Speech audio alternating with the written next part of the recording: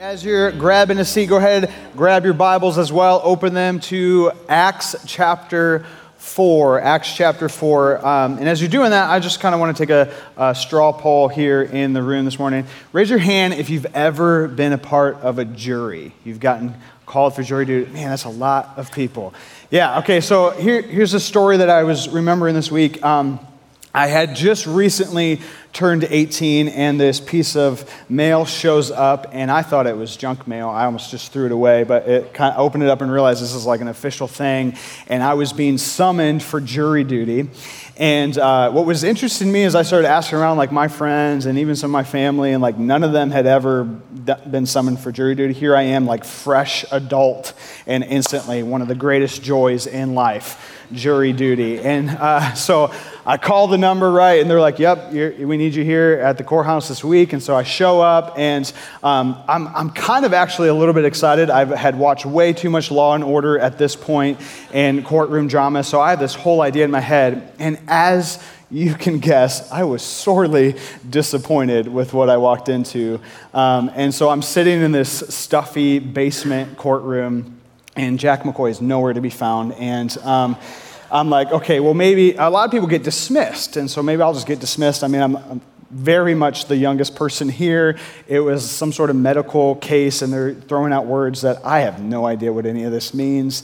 And so I'm like, surely they want someone more knowledgeable and a little bit more proper on this jury team. And no, they say you. And so the next week of my life is dedicated to this case. And I am just all the hopes and dreams I had of like any type of riveting evidence that was going to come forth, or the presenting the facts of the case. And I'm like, is there going to be like a surprise witness at the end? No, like all that out the proverbial window, because again, we were in a basement. And I just sat there for a week. And then eventually, after a few like grueling days, we get in the room, and within 10 minutes, we're like, yep, we got a verdict, and we get out and we go on with our lives. And I was reminded of that this week because what we're going to see here this morning is another courtroom experience.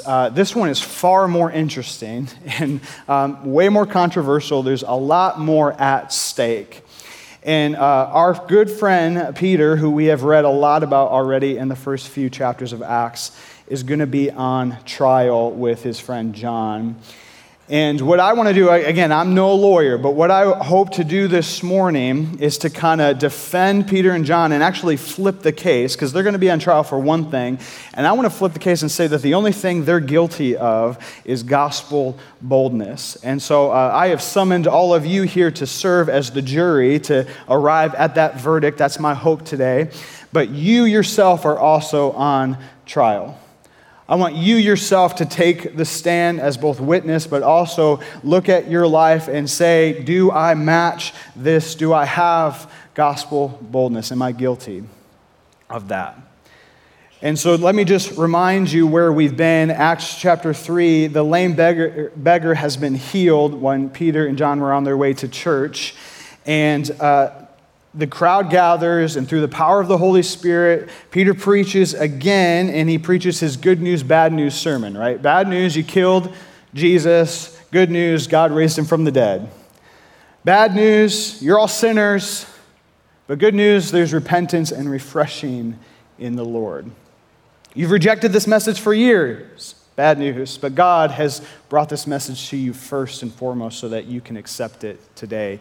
Good news. And thousands of people respond. And so they close their message, and Peter and John are talking with people and probably helping them know what it looks like to actually repent and follow Jesus. And we pick it up in Acts chapter 4, verse 1. And as they were speaking to the people, the priests and the captain of the temple and the Sadducees came upon them, greatly annoyed because they were teaching the people and proclaiming in Jesus the resurrection from the dead. And they arrested them and put them in custody until the next day, for it was already evening. But many of those who had heard the word believed, and the number of the men came to about 5,000. So, ladies and gentlemen of the jury, the first evidence is in these first few verses. Our first evidence this morning is The world is annoyed by the message. If you're looking for evidence of gospel boldness, you will see that the world is annoyed by the message. Now notice who is annoyed and why. The Sadducees. They were a religious sect that ran the temple, and it was a very lucrative business for them. They had kind of worked the system to a point that they could line their own pockets with donations towards sacrifices and offerings to the Lord. And they were in relationship with the Roman government to a point of they helped enforce Roman rule. And so they were kind of in a high position of authority. They were living the good life. And while they were religious, they were very liberal in their beliefs to the truest sense of what that word means. They only believed that the first 5 books of the Bible, the Pentateuch, were inspired scripture and everything else wasn't. They didn't believe in any sort of resurrection, afterlife, spiritual realm. They had no hope after death. Insert preacher joke here about that's why they were so sad, you see? Right? And so these are these people, they're in a good spot, and they're annoyed with Peter and John because they are threatening everything that they value. They're proclaiming a message that Jesus is the perfect sacrifice. So their very well-off business of selling animals to people to give sacrifice and offering to the Lord, that's being threatened. They're preaching that Jesus not only was the perfect sacrifice, but he was resurrected from the dead. So now there's an affront on their world view, the very way they see religious things. And not only that, they're saying these things, people are listening to these common men. Them, the high power, they run the temple. This is our ground. And here comes Peter and John, and thousands of people are responding. This is the point. The world is annoyed by the gospel boldness because it is a threat to everything they value. Gospel boldness, the message, confronts our idolatry and demands we become a living sacrifice, leaving behind everything that our fleshly desires crave and picking up the cross of Jesus. Living for others, living a life of servant leadership rather than just hierarchy-dominant leadership. And when people respond to this in the world in a positive way and we see revival, the enemy is greatly annoyed by that message, that there would be people who would live this way. See, I think the world would tolerate Christians a lot more if we just preached the love and the grace of a God who just wants them to have an amazing life and has died for their sins so that someday they can go to heaven. But the minute we say, but you have to confess that you are wrong, you're a sinner, that message starts to be offensive, and the world is annoyed. I was a number of years ago with our good friend, Pastor Micah Clutinotti, and some other friends down in Nashville for a conference. And when you're in Nashville, you have to have Nashville hot chicken. It's like kind of, amen. It's kind of the thing you got to do. And so Hattie B's is famous for Nashville hot chicken. And we go and, you stand in line. It's a whole experience. It's basically just a trailer shack type thing, but people pay a bunch of money for chicken there. And so you go through the line and we get out and there's just a porch setting with like picnic tables everywhere. So you're kind of just sitting with a whole bunch of people. And we sit down and we're right next to this woman probably in her late 40s, early 50s. And Micah, being who he is, just strikes up a conversation with her and start talking about chicken and Nashville and all this stuff. And I can just, I've known him long enough. He's looking for his opening that he can just let's just shift this conversation. And so he asked something around hey, do you go to church, or what do you think about God and Jesus? And the woman's face just instantly, she had been very cordial to this point, the woman's face just changes. And she kind of is looking down at her chicken. She looks up and she goes, no, and we're not going to talk about that. We're going to enjoy our chicken. And Micah is super gracious. He's like, oh, okay, yeah, I'm so sorry. I didn't mean to offend you. And she's like, not offended. We're just going to eat chicken. And it's funny in the moment when we get out, and I remember even just being like, man, it's so sad because there's obviously some hurt and a lot of feelings she has towards anybody, but it was the minute we shifted the conversation towards, hey, let's talk about who God is, she was just so annoyed Like, don't even come at me with this. I'm just trying to enjoy my chicken. The gospel message, the gospel boldness is when the world is annoyed at the message. We know it's happening. And here's what happens next in verse 5. It says, on the next day, their rulers and elders and scribes gathered together in Jerusalem with Annas the high priest and Caiaphas and John and Alexander and all who were of the high priestly family. And when they had set them in the midst, they inquired, by what power or by what name did you do this? They know what name was used. And they don't even want to acknowledge the miracle. By what name did you do this? See, the second evidence we're going to see is when gospel boldness is present, the opposition is strong against Jesus. The opposition will be strong against Jesus in gospel boldness. See, this is not just any assembly of rulers. This is the assembly of rulers. This is what was known as the Sanhedrin, which is equivalent to our Supreme Court. But there's no separation of church and state. They ruled all. And we read some names here that give us an understanding of how much authority and power is in that room. See, Annas hadn't been the acting high priest for decades at this point, but in total disregard to God's word and how it was supposed to be, he just kept passing that office down to his family. And so Caiaphas is actually his son-in-law and is just kind of a puppet to Annas. And then John and Alexander are family members as well. So in that family, he just kind of ran it. It was kind of like a mafia type situation. He was in complete control. And all the other rulers of the Sanhedrin, there was about 71 people in all together had the final say in Israel. Most of these men would have been the ones who just a short time ago put before them another man who they were greatly annoyed by, Jesus, and sentenced him to death. And these powerful people were gathered together in opposition to even the name of Jesus. Again, they don't even mention the miracle. What they want to know is, what name did you use? Peter and John are nothing to them. They pose no real threat, but the threat that these men sense and the thing they want to snuff out and silence first and foremost is anything that has to do with the name of Jesus Christ. This is one of the first examples we see of just evil, malicious persecution, not against a certain person, but just against anyone who identifies with the name of Jesus.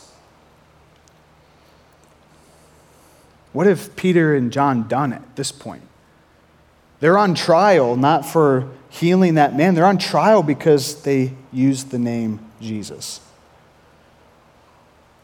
What this means for you and me is that the opposition we will face when we have gospel boldness is going to be less about us as people and more about Jesus.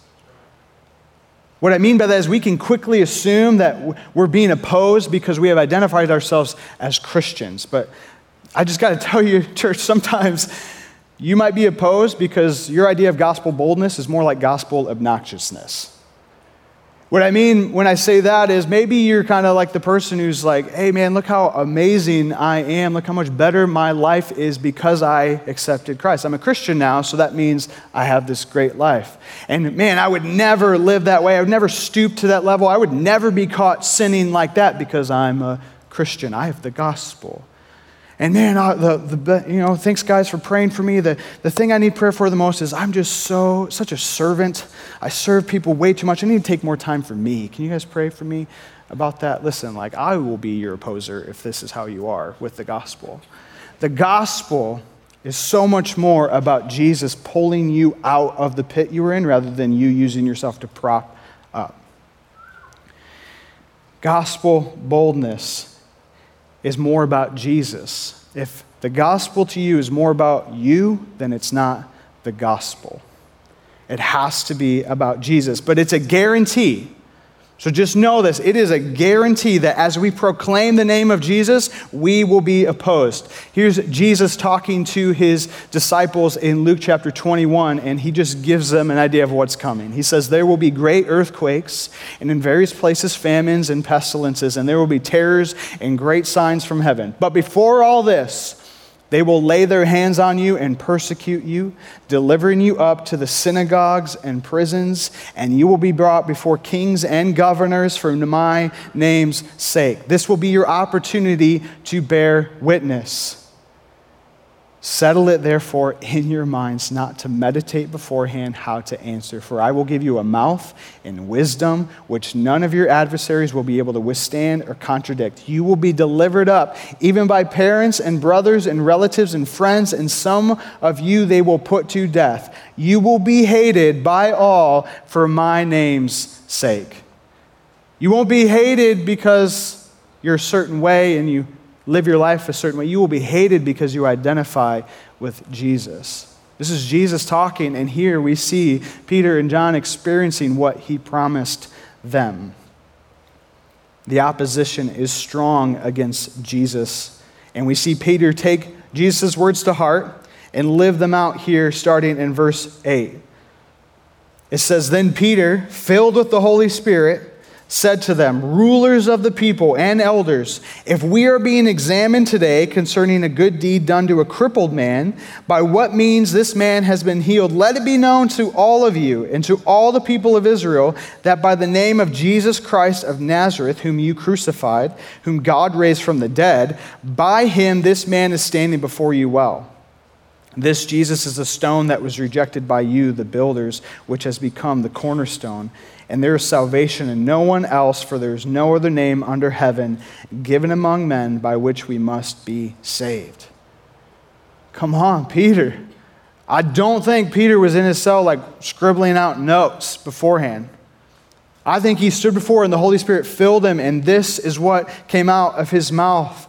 And so the third evidence for gospel boldness is the Holy Spirit is speaking through the witness. Gospel boldness is not what you can just come up with in your crafty little speech that you bring to people. No, it is the Holy Spirit speaking through you. See, you got to think a little bit about Peter in his life. To say that his answer here is bold is an understatement. Remember, this is Peter a few weeks ago is out warming himself by a fire while a trial just like this is going on, and a servant girl asks him, hey, weren't you with Jesus? And he cowers and denies even knowing Christ. Now here he is, knowing death is probably likely on the other end of this answer, and he responds with boldness about the only name that has the power to save. What's the difference? What's the difference? It's the Holy Spirit. No, this is not a common fisherman anymore. This is a Spirit-filled fisher of men. He is ready to go to death for the name of his Savior. And it's not coming from a sort of place that he had beforehand. This is the Holy Spirit speaking through his witness. See, sometimes the argument for not living a life of boldness is like, that's just not my personality. Like, that's just not how God made me. Like, look at Peter. He was always bold, right? He's cutting off ears and he's always speaking up. He's got something dumb to say. Like, it was just that. Listen. Don't confuse boldness with obstinance. They're not the same. Peter may have been kind of an obstinate, stubborn guy who just spoke up a lot, but that does not define him as bold. I read this quote this week about boldness. It says, boldness doesn't mean rude, obnoxious, loud, or disrespectful. Being bold is being firm, sure, confident, fearless, daring, strong, resilient, and not easily intimidated. It means you're willing to go where you've never been, willing to try what you've never tried, and willing to trust what you've never trusted. Boldness is quiet. It's not noisy. Gospel boldness is a dependence on the Holy Spirit to give you the resolve to speak out and to stand firm when there is opposition against the name of Jesus. It's not a personality trait. In fact, people with a personality perceived as bold struggle on the opposite end. where they might have a false boldness for Christ. Jonathan Edwards describes that like this: there's a false boldness for Christ that only comes from pride. A man may rashly expose himself to the world's dislike and even deliberately provoke its displeasure, and yet do so out of pride. True boldness for Christ transcends all. It is indifferent to the displeasure of either friends or foes. Boldness enables Christians to forsake all rather than Christ, and to prefer to offend all rather than to offend him. That is boldness. Most of Peter's perceived boldness that we read in the Gospels is out of pride. And then Peter the bold cowers away 3 separate times when asked if he even knew Jesus. And here he is, a faithful witness, speaking through the power of the Holy Spirit about the saving power that comes from Jesus' name alone to a council of men who in an instant could take his life. And in verse 10, look at that. He gives them that indictment they're looking for. Let it be known to all of you and to all the people of Israel that by the name of Jesus Christ of Nazareth, whom you crucified, whom God raised from the dead, by him this man is standing before you well. And I can imagine that the Sanhedrin, they're like looking for rocks to pick up to start stoning this guy. But before they can, he gives them a rock analogy that they would have known very well. He says in verse 11, this Jesus is the stone that was rejected by you, the builders, which has become the cornerstone. He's quoting Psalm 118, verse 22, which says that the stone that the builders rejected has become the cornerstone. Right from Psalm 118.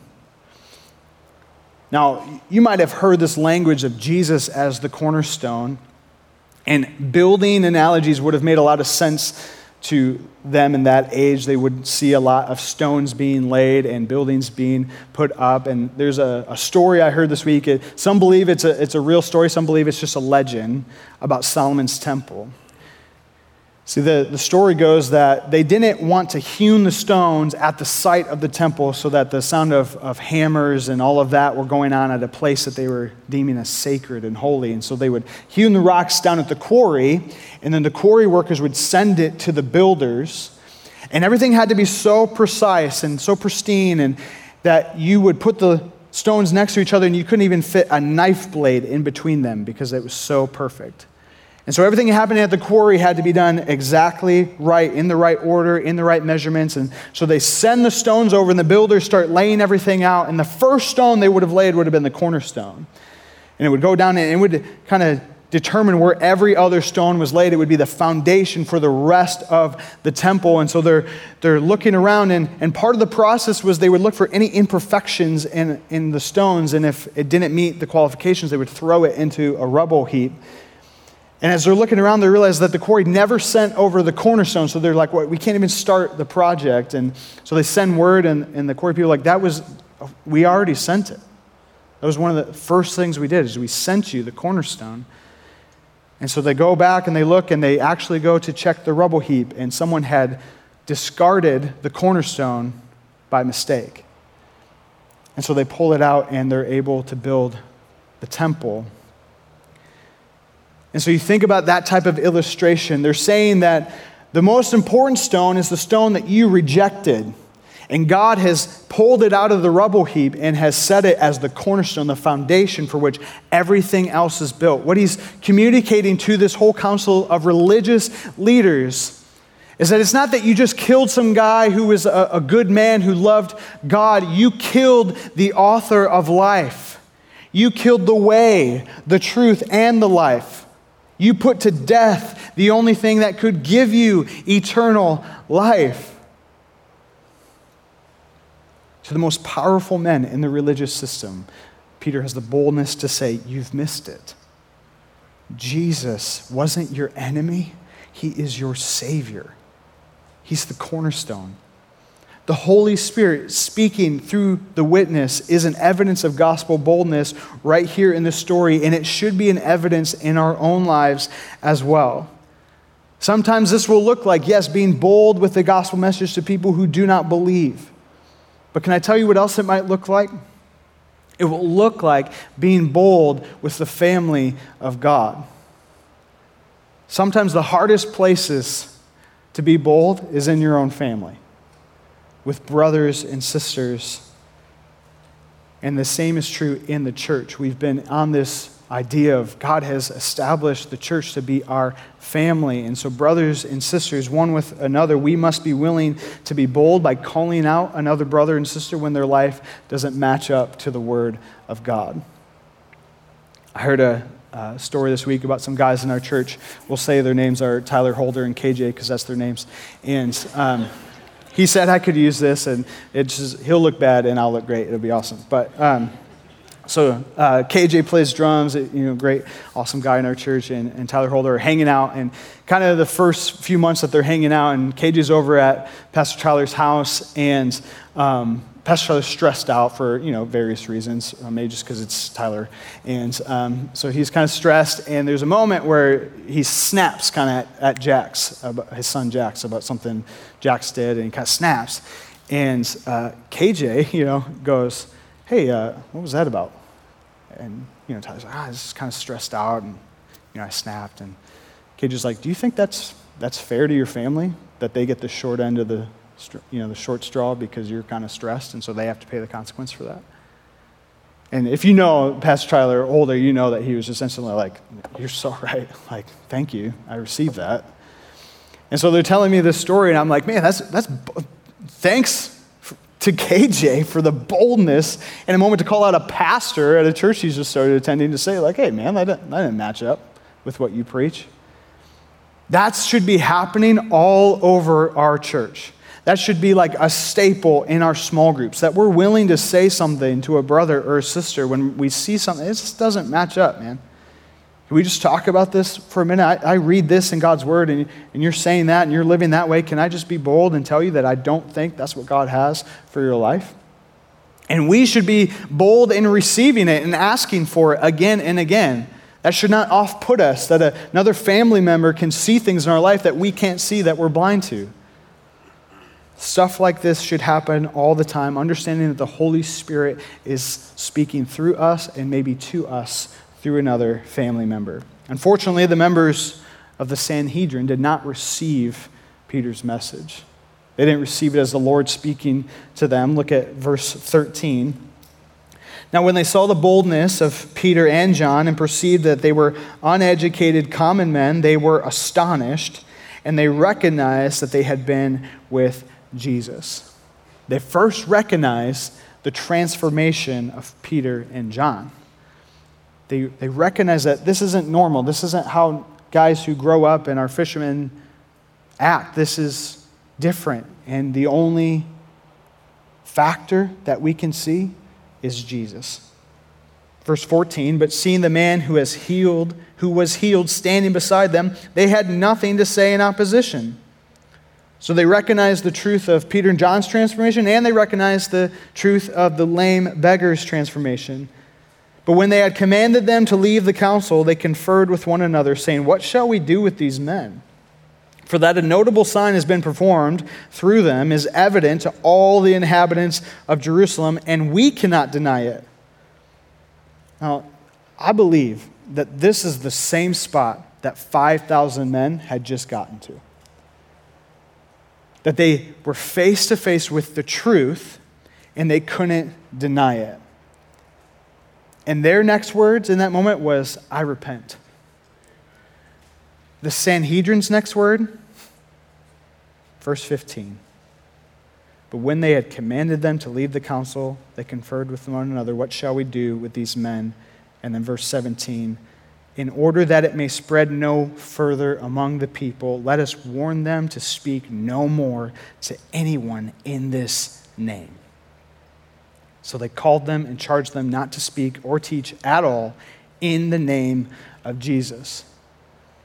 They just admitted that they couldn't deny the truth, but they also could not accept it. Unfortunately, for many people, this is another evidence of gospel boldness, that the truth is undeniable, yet still unacceptable. That's the fourth evidence. As we are bold in our witness, people will have to come face to face with the truth. And when I say truth, you might think like apologetics, like us proving that this is real. And while that has a place in our faith and in our bold gospel witness, the one truth people can't deny or argue with is a changed life. The Sanhedrin was amazed at the miracle given to the man who couldn't walk, and they're amazed at the boldness and the transformation of these common, untrained men.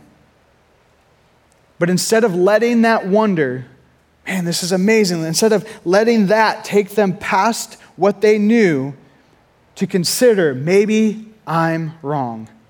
Maybe this is true. They couldn't see past their own position and their own authority to recognize the position and the authority of Jesus Christ as Lord and Savior. When the opposition can no longer refute the truth, the only option they have is to silence it. And Peter has a choice right here, as many of us do when we're faced with that type of threat or opposition. No more, speak no more in the name of Jesus. Again, Peter, he doesn't have any chips here. There's no power, there's no authority he holds in this room. He might be right in our eyes, like we're reading the story and we're like, oh, he's so justified. Like this is, but all the Sanhedrin saw was an enemy of their religious system. He was guilty in their minds already. And he could have cowered right here. He could have agreed. He could have even lied. Like, you got it, guys. Wink. I'll never say Jesus ever again. And just like try to get out of there as fast as possible. And for a guy who we know, as we read, has focused a lot on self-preservation in the past, this is an astounding answer he gives in verse 19. Both he and John answered them, whether it is right in the sight of God to listen to you rather than to God, you must judge. For we cannot but speak of what we have seen and heard. That's bold.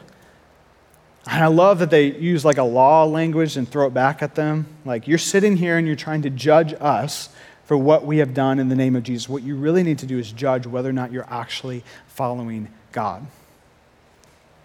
I've got my orders. I've got my mission.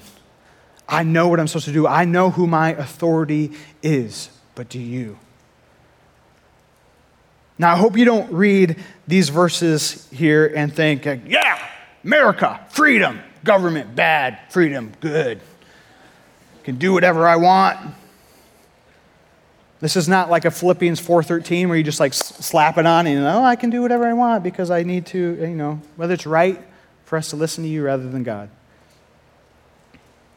In fact, it's so far away from that. Like, you could try to cram this type of ideology into every situation that suited your preferences. Like, oh, well, I'm gospel boldness. But the only time Scripture shows us people disobeying their authority, not even disobeying, just going against what they have ordained, is when the authority asks people to directly disobey God. You see Hebrew midwives disobey Pharaoh when told to kill the male babies because their God said, you shall not murder. Daniel refuses to eat the king's meat and prays even when prayer to God is prohibited because it says, you shall have no other gods before me. The same is true for Shadrach, Meshach, and Abednego refused to bow down to a statue of Nebuchadnezzar. And Paul is jailed numerous times for preaching a religion in violation of Rome's law. I read a blog post this week, and it just these helpful insights on how to approach this type of gospel boldness in 2021. The government of every nation is legitimized and even ordained by God. It is there because he has allowed it to be there, but God is our ultimate authority. Go read Romans 13 to see that. Secondly, there's no Christian nation or government. Therefore, as Christians, we should expect opposition and understand that we are living in exile. We're in Babylon, no matter where you find yourself in the world.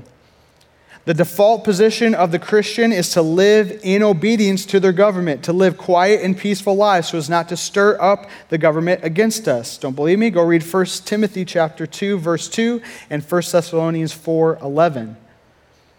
And then lastly this just helped me so much in my own processing this week. Christians are not called to stand up in protest against every law that allows sin, but must wrestle with the response to laws that compels sin. See, Peter here is being compelled to sin.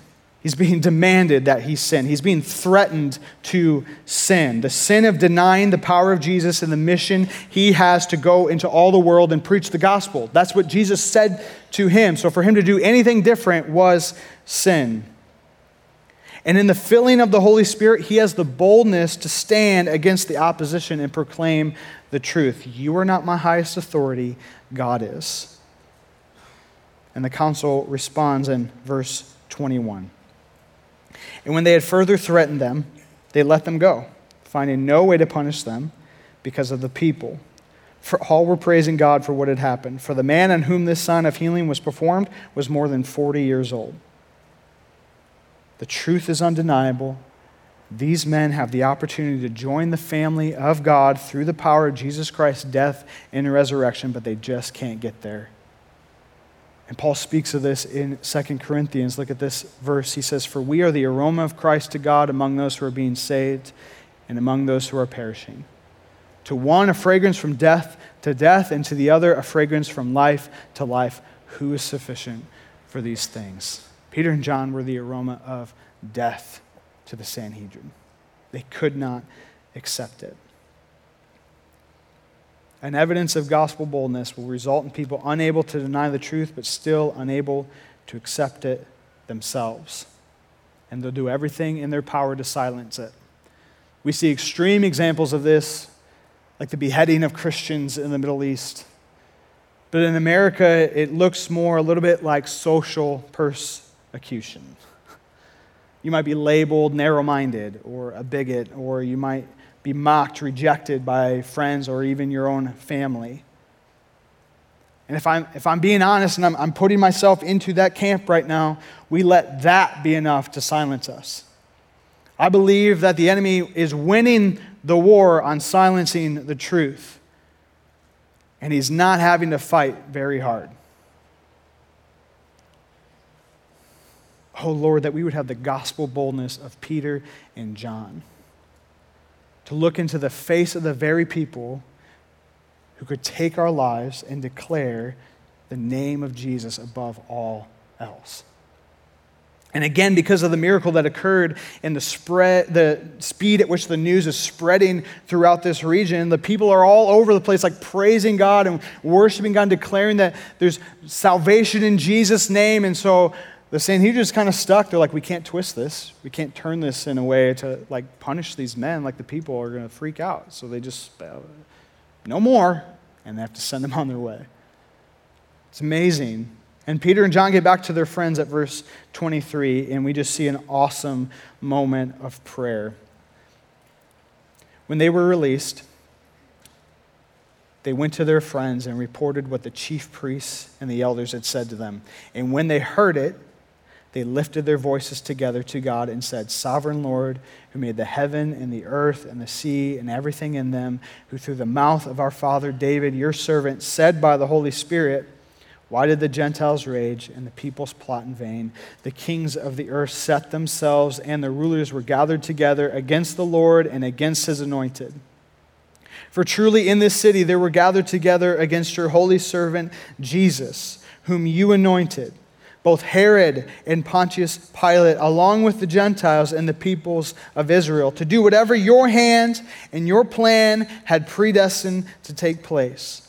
And now, Lord, look upon their threats and grant to your servants to continue to speak your word with all boldness while you stretch out your hand to heal. And signs and wonders are performed through the name of your holy servant, Jesus." And when they had prayed, the place in which they were gathered together was shaken, and they were all filled with the Holy Spirit and continued to speak the word of God with boldness.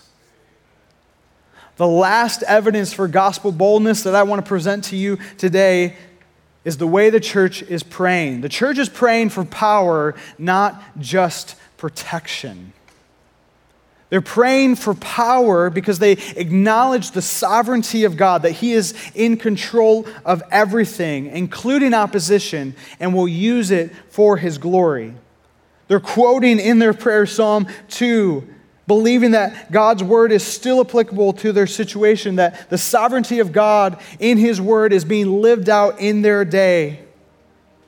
And what I find so interesting is they don't pray for God's wrath to be poured out on the Sanhedrin. They don't pray for revenge against the men who persecuted them. They don't even pray that God would protect them from ever having something so traumatizing happen again. They don't even pray, God, protect us from death. They pray, keep doing miracles and keep giving us an opportunity to stand in front of people asking about the miracle and give us the boldness to declare that it's Jesus' name. So often I'm praying for God to protect me with a shield when I need to be praying for the power to pick up the sword and defend the name of Jesus. I need to be willing to put myself in harm's way for the name of Jesus. See, God's mission of making disciples is not fought from a bunker. It's fought on the front lines. If you're not a problem to the enemy, then you're not a problem for the enemy. Our boldness should be identified as people who are praying, God, give us power to do what you've called us to do. See, Peter and John, they could have come back. They could have collapsed in their goatskin armchairs or whatever and eaten their feelings, vented about how traumatizing that was, and said, we're just going to take the rest of the week off. That was a lot. Instead, they just instantly, they praise God, and then they ask for Him to do it again. And I was so convicted this week at how easily I'm rattled and shaken when I practice gospel boldness. How easily I think that, oh man, this is the end, this is it. I'm going to lose everything. I'm going to be ostracized. They're not going to like me. I'm going to lose my influence. I'm going to lose my position. I love that Peter quotes Psalm 118 in the face of the Sanhedrin when he's referencing Jesus as the cornerstone, because it's not hard to believe to me that he was meditating on Psalm 118 in the jail cell the night before. Psalm 118 says this in verse 5, out of my distress I called on the Lord.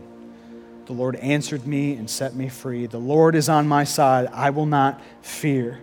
What can man do to me? The Lord is on my side as my helper. I shall look in triumph on those who hate me. If God is for us, church, then who can be against us? Let's live a life of gospel boldness and see God's power work in and through us for His glory. So you've been on the stand this morning. You've been called as a witness to the jury, as the jury in the trial of Peter and John, and I think it's pretty clear. I don't even need to hear your verdict. These guys exemplified gospel boldness, but can I ask you, what's your verdict for yourself? So as we go out and we try to live sent in this world, here's what I want us to do. Can we just stand in this moment and declare that no matter what situation we might face this morning, that we serve a God who is greater? That no matter what opposition we might face this week, we serve a God who is greater. And if our God is for us, church, who can be against us? It's a rhetorical question, but the answer is no one. No one can be against us. So let's sing with faith and believe and declare that our God is greater than anything you would face in this world. Come on.